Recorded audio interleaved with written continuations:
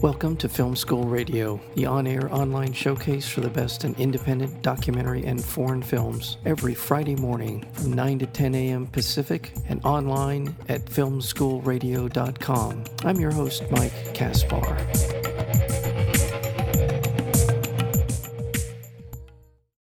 The film is called Joyland. It is the debut feature film of writer and director Saim Sadiq. It's a stunning debut feature, explores the many sides of love and desire in a patriarchal society. It follows the gentle and timid Haider, who lives with his wife Mumtaz and his father and elder brother with his family in Lahore, Pakistan. Following a long period of unemployment, Haider finally lands a job in a Bollywood-style burlesque, telling his family that he is a theater manager when in fact he is a backup dancer for a captivating and strong-willed trans woman, Biba. It's a beautiful film, beautifully rendered, multi-layered story about love, sexuality, family, and so much more. And we're honored to have with us today the writer and director of Joyland, Saim Sadiq. Saim, welcome to Film School Radio. Thank you so much. Thank you for having me. Thank you so much for being here. I appreciate your time, and this is just such a beautifully nuanced film. And as I mentioned, it is about so many important human endeavors, which is love, desire, family, and such. What was the inspiration for Joyland?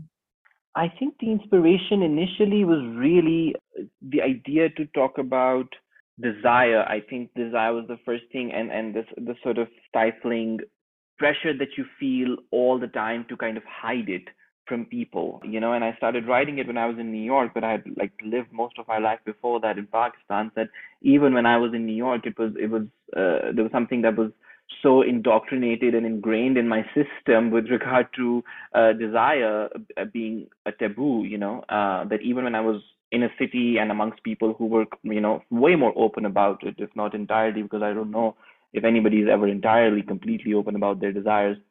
I still retain that sort of discomfort with the idea, and I think that was something that I needed to sort of, resolve within myself and do some introspection about, and that I think is where perhaps the film came from. The film is, as I mentioned, it's multi-layered. There are things that, as you just described, the idea of desire and the idea that people are guarded about revealing those desires, revealing their what is most important to them.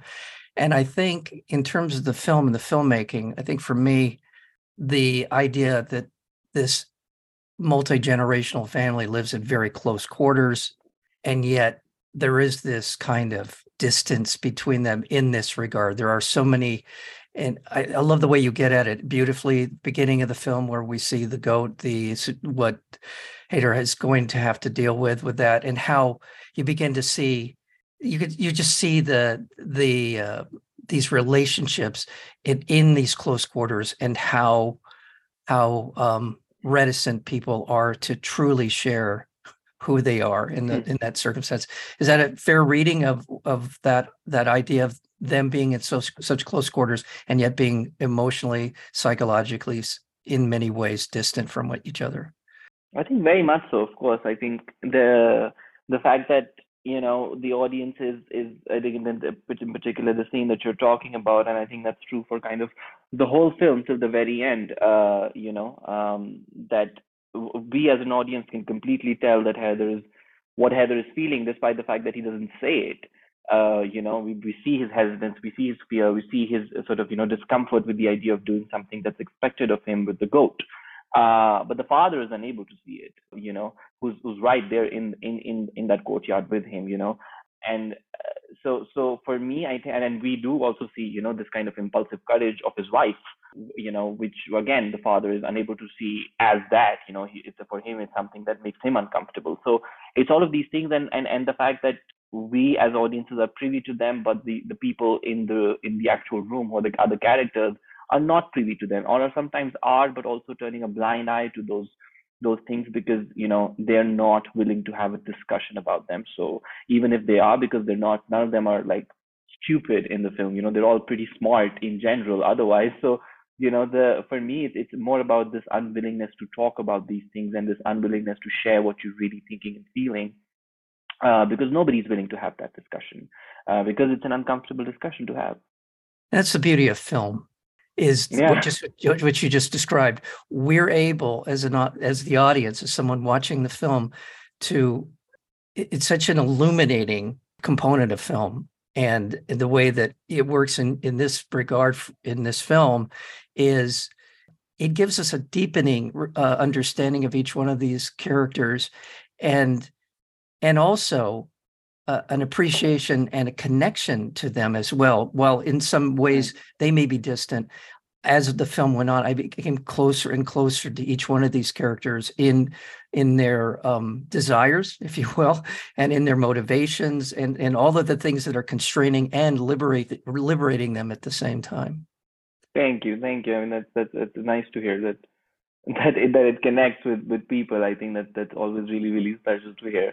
But yeah, and I mean, and it also kind of begs the question for me. I think the fact that you say that that's what's nice about cinema and movies is because you may think that if you're one of the people in the room, you will perhaps speak up, but you don't really know, because when it comes to our families, more often than not, we also choose to stay quiet. Way more often than not. I think that's true to all families, that Yeah. having a conversation, eventually you do have that conversation, but before that there are many times where you choose not to have that conversation, Right. until the time comes when you actually speak up.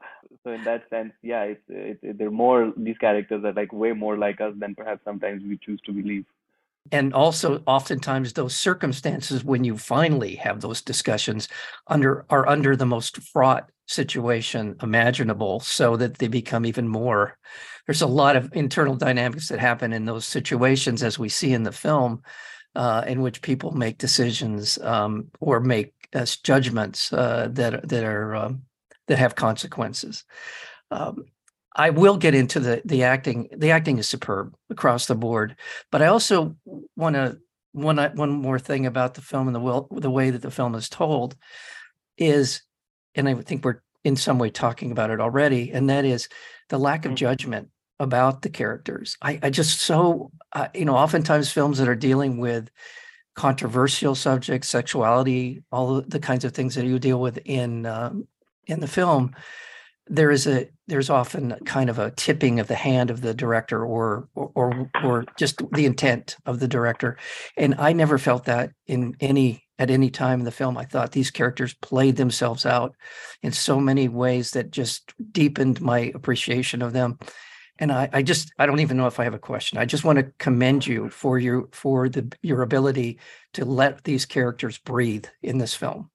Thank you so much. That makes me quite happy, because that was certainly one of the main intents behind the film, I think, and the way I wanted to make the film, and the way all my collaborators on board wanted to make the film, was because ultimately, I think, like you said, films about gender and sexuality have this way of unfortunately becoming sometimes a bit preachy, and that that's okay on some level. That's not my taste, but anybody can make the film that they want to make. But the problem that we forget is that inherently films like these, and most films are usually seen, especially independent films, are usually seen by people who are already kind of coming into the film with, most of those people at least, with that belief system that the film is trying to, if it's a liberal belief system.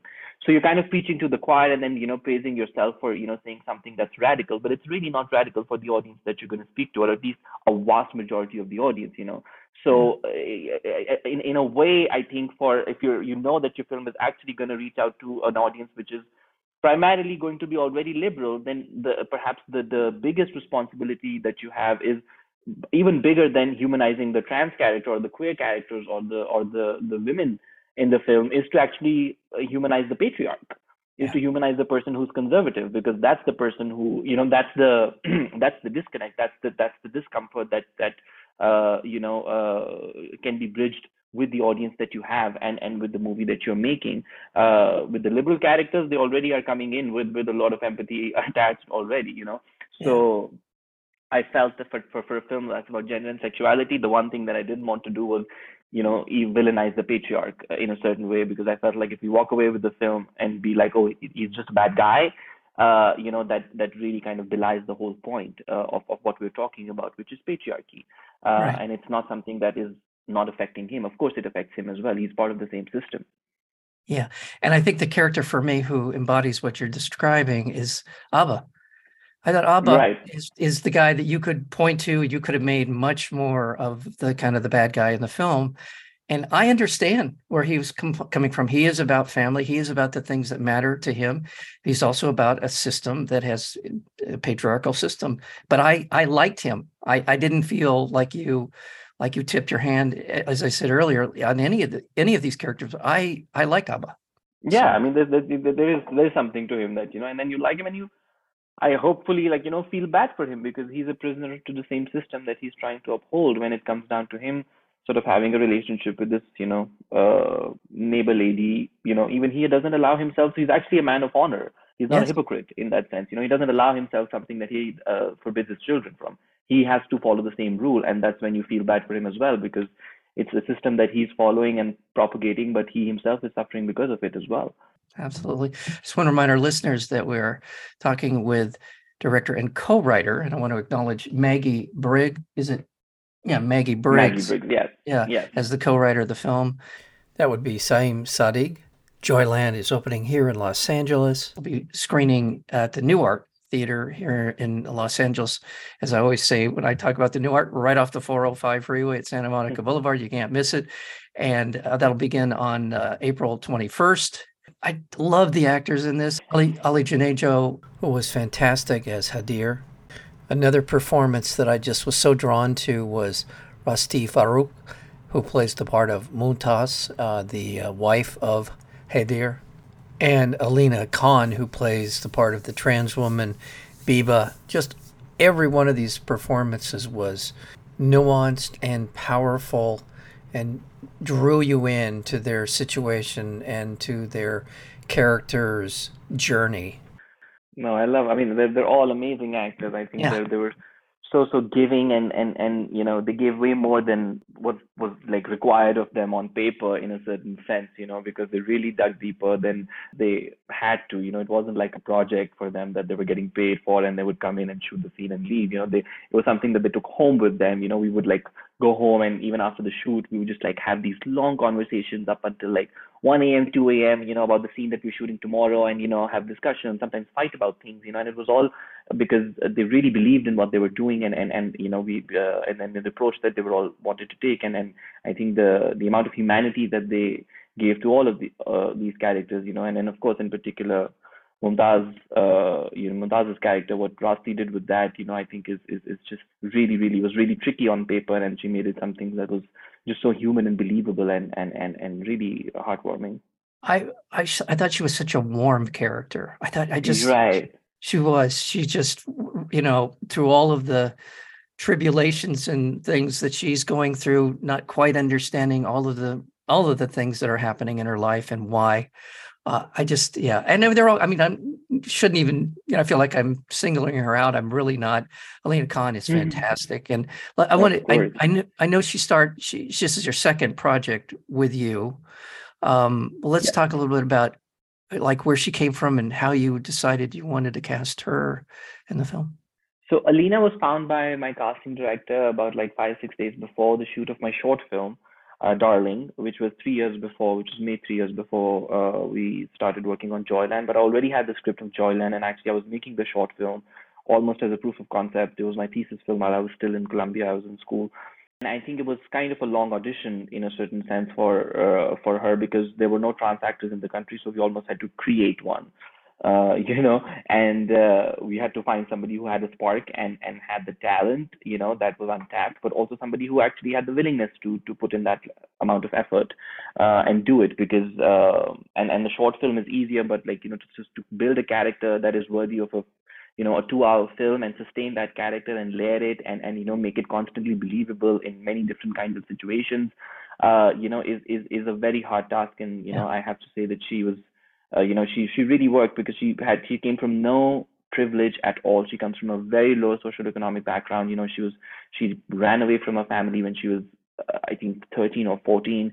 To be able to sort of live as herself and made a life for herself, on her own. And she was a dancer. Like she used to dance at private events and stuff. And for a girl like that who'd had a life that was so difficult and tough, to really just take the time out and tap so deep into all the talent that she had but was never really explored. It was just such a wonderful and beautiful thing to watch, to see her flourish, and to see her learn from the other actors, who came from theater backgrounds or who came from television backgrounds, etc. And develop her own process through the making of the film, in the workshops and in the production phase. Was really just like, it was beautiful to watch, and the making of a real actor. Yes. Yeah. Fantastic. That was like one of the nicest things about the making of the film. Like, one last thing, you've done all the jobs in order to move into the world of feature film. You've been a cinematographer, editor, writer, now director. Going from making that jump from the short films to the feature, besides what you would expect to be the big challenges of raising money, getting all the stuff, but in terms of your artistic outlook on making a film, that jump from short films into the feature, what was the biggest challenge? I think creatively, it was actually the challenge was not creative for me in a certain sense, because the film had been brewing inside me, and I had this, I've been writing the script, and like there was 17 drafts of the script. What we shot was draft number 17. So, and there was 16 before that in the past 7 years. So I was really ready creatively to make the film. I was really excited, and to be on set, to work with the actors, to make a shot, and even if it fails, to find a different shot. Those were all challenges and problems that were, one had dreamt about for so long, that they were such good problems to have when they appeared on set. Because I was like, I'm lucky to have to be on a set that I'm like, this is my set. I'm the director of the set, and I'm making the film that I want to make. So that was actually quite, I don't want to complain about any of those things, because I'm like, that's, it's the dream in a certain sense, to have those problems, because I bet you have those problems even when you're making Top Gun. Sometimes the shot doesn't work and you change the shot. But for me, I think stamina is something that was the biggest jump in a certain sense, because to be able to sustain your energies for, like 2.5, 3 months of pre-production, and then, a 40-day shoot. And then, right after that, we went straight into post-production. And then, there was about 4 months of editing, and then a month and a half of sound and color. Just every day waking up and not getting enough sleep, and having that stamina, especially during the shoot, because short films are shot in 3 days, 4 days, 5 days max. But this was a 40-day shoot, and you have to come on set every day, be inspired enough to be able to inspire other people, and have a take on things, and have a functioning brain and system, and to just managing yourself in that way, to stay healthy, to not get sick, to really eat enough, to sleep enough somehow, even though you don't have the time, to make the time to do all of those things, and yet be excited and creatively fertile every day on set, on day number 30 and 40, is something that was, again, wasn't like a challenge that I was complaining about ever, and I would never, because again, it was exciting. But it does take a lot out of your system. You really find out what you're made of when you're making the first film, because it's almost like it's the long war in a certain way. It's not a quick thing. Well, congratulations on Joyland. Thank you for the film. Thank you so much. Just for one last reminder, it's opening here in Los Angeles on April 21st at the landmark NuArt Theater, and multiple award winner, including the Spirit Award, Best International Film, and so much more. There's so many other awards it's won. My congratulations to you. All the best. Look forward to a conversation down the line with your next project. It's been an honor to have you on the program. Saim Sadiq, thank you so much for being here today. Thank you so much, Mike. Pleasure's all mine.